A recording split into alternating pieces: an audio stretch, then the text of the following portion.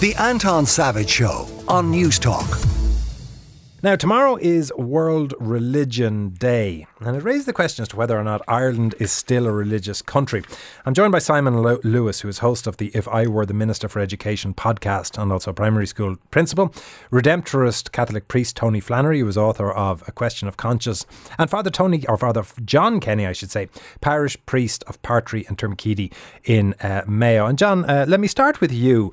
From your perspective, as you stand up on the altar every Sunday, as you interact with parishioners, are you seeing a significant diminution in people's interest in religion? Well, good morning, Anton. First of all, yes, I would suggest that we are seeing a fall-off of numbers attending.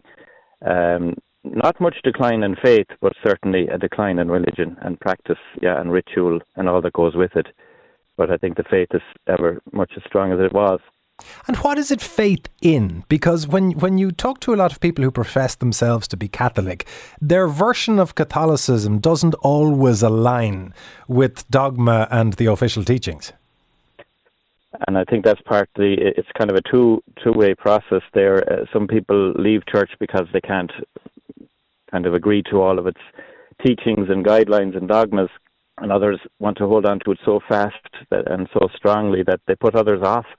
So a middle ground, maybe a middle way, moderation would be, I know there's a phrase that comes to my mind, someone might say someone's fierce religious, and that sounds a contradiction. They might be fierce religious but have little faith. They're practicing their religion and their ritual, but the faith kind of gets a small view in. And I suppose another way to put that would be that you can have faith without religion, but you can't have religion without faith, I would feel. Well, it's interesting. I mean, to go to you, Tony Flannery, on this, you are personally an interesting example of what John Kenny is talking about, because you yourself, what you did, you undoubtedly have an awful lot of faith, but by taking a middle ground, you found yourself firmly and permanently gagged. I don't think some of the officials in the church would describe me as taking a middle ground. Anton, but thank you for the description. Yeah, I'd largely agree with what John said there. The only thing is, it's hard to measure faith.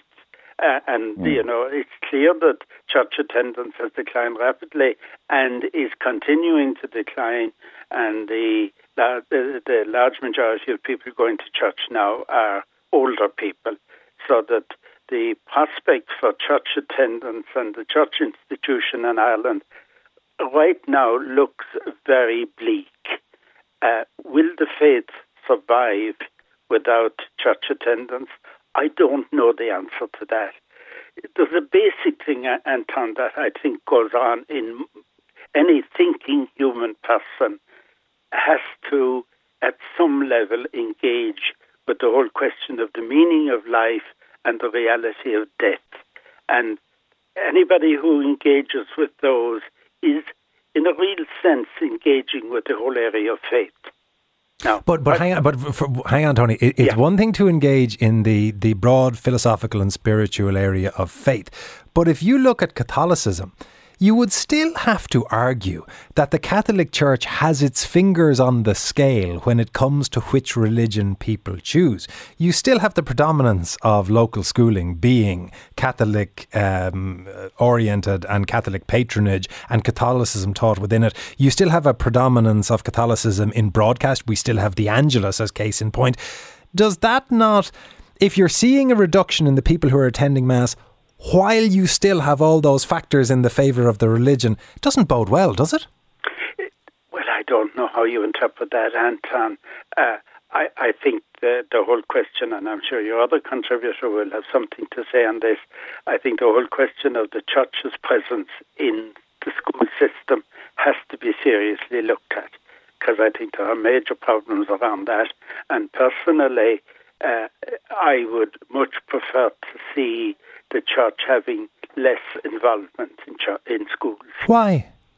Because I think it has become, now John would speak better about this because he's on the field and I'm not, but the whole thing of the sacraments being celebrated through the schools has become something of a circus, I think, because what you have is the large majority of the children, their parents are not going near church. By and large, they don't seem to have any great interest in the Catholic Church. They'll still wheel their children in for the First Communion and the Confirmation because it has become a big family celebration.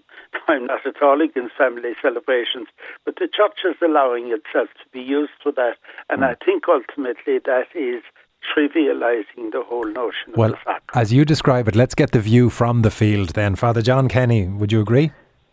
I totally. I see exactly what he's saying. Lots of congregations are cases of hatch, match and dispatch.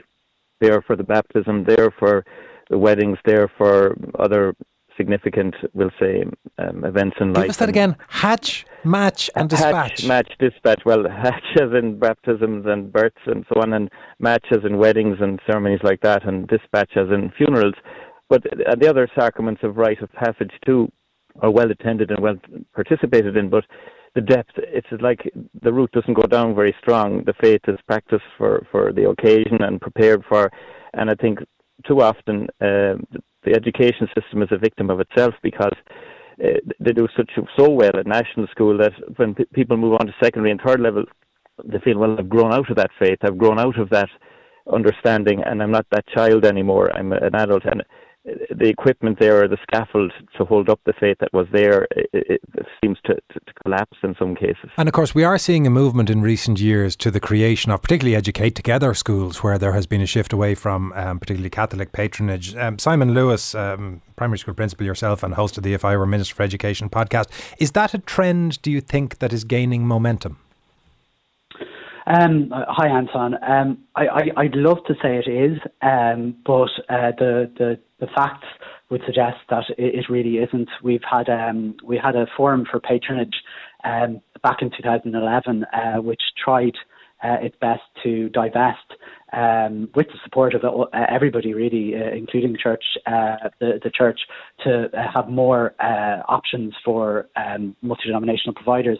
But in the 12 years since, we've divested less than 20 schools, and it's crawling. We'd one more school announced for this coming year, and it's too slow. And the reality really is that nobody's winning. I mean, I've been listening to your two other contributors there, and I've been nodding along the whole time. I think, despite having me not having a faith or a religion, I am agreeing with everything they're saying. Do you think that there is a demand for that divestment? Because even among the Catholic adjacent, do they care much whether or not a child who ultimately may be from an agnostic family attends a Catholic school? Is there a big pull for the removal of Catholic influence?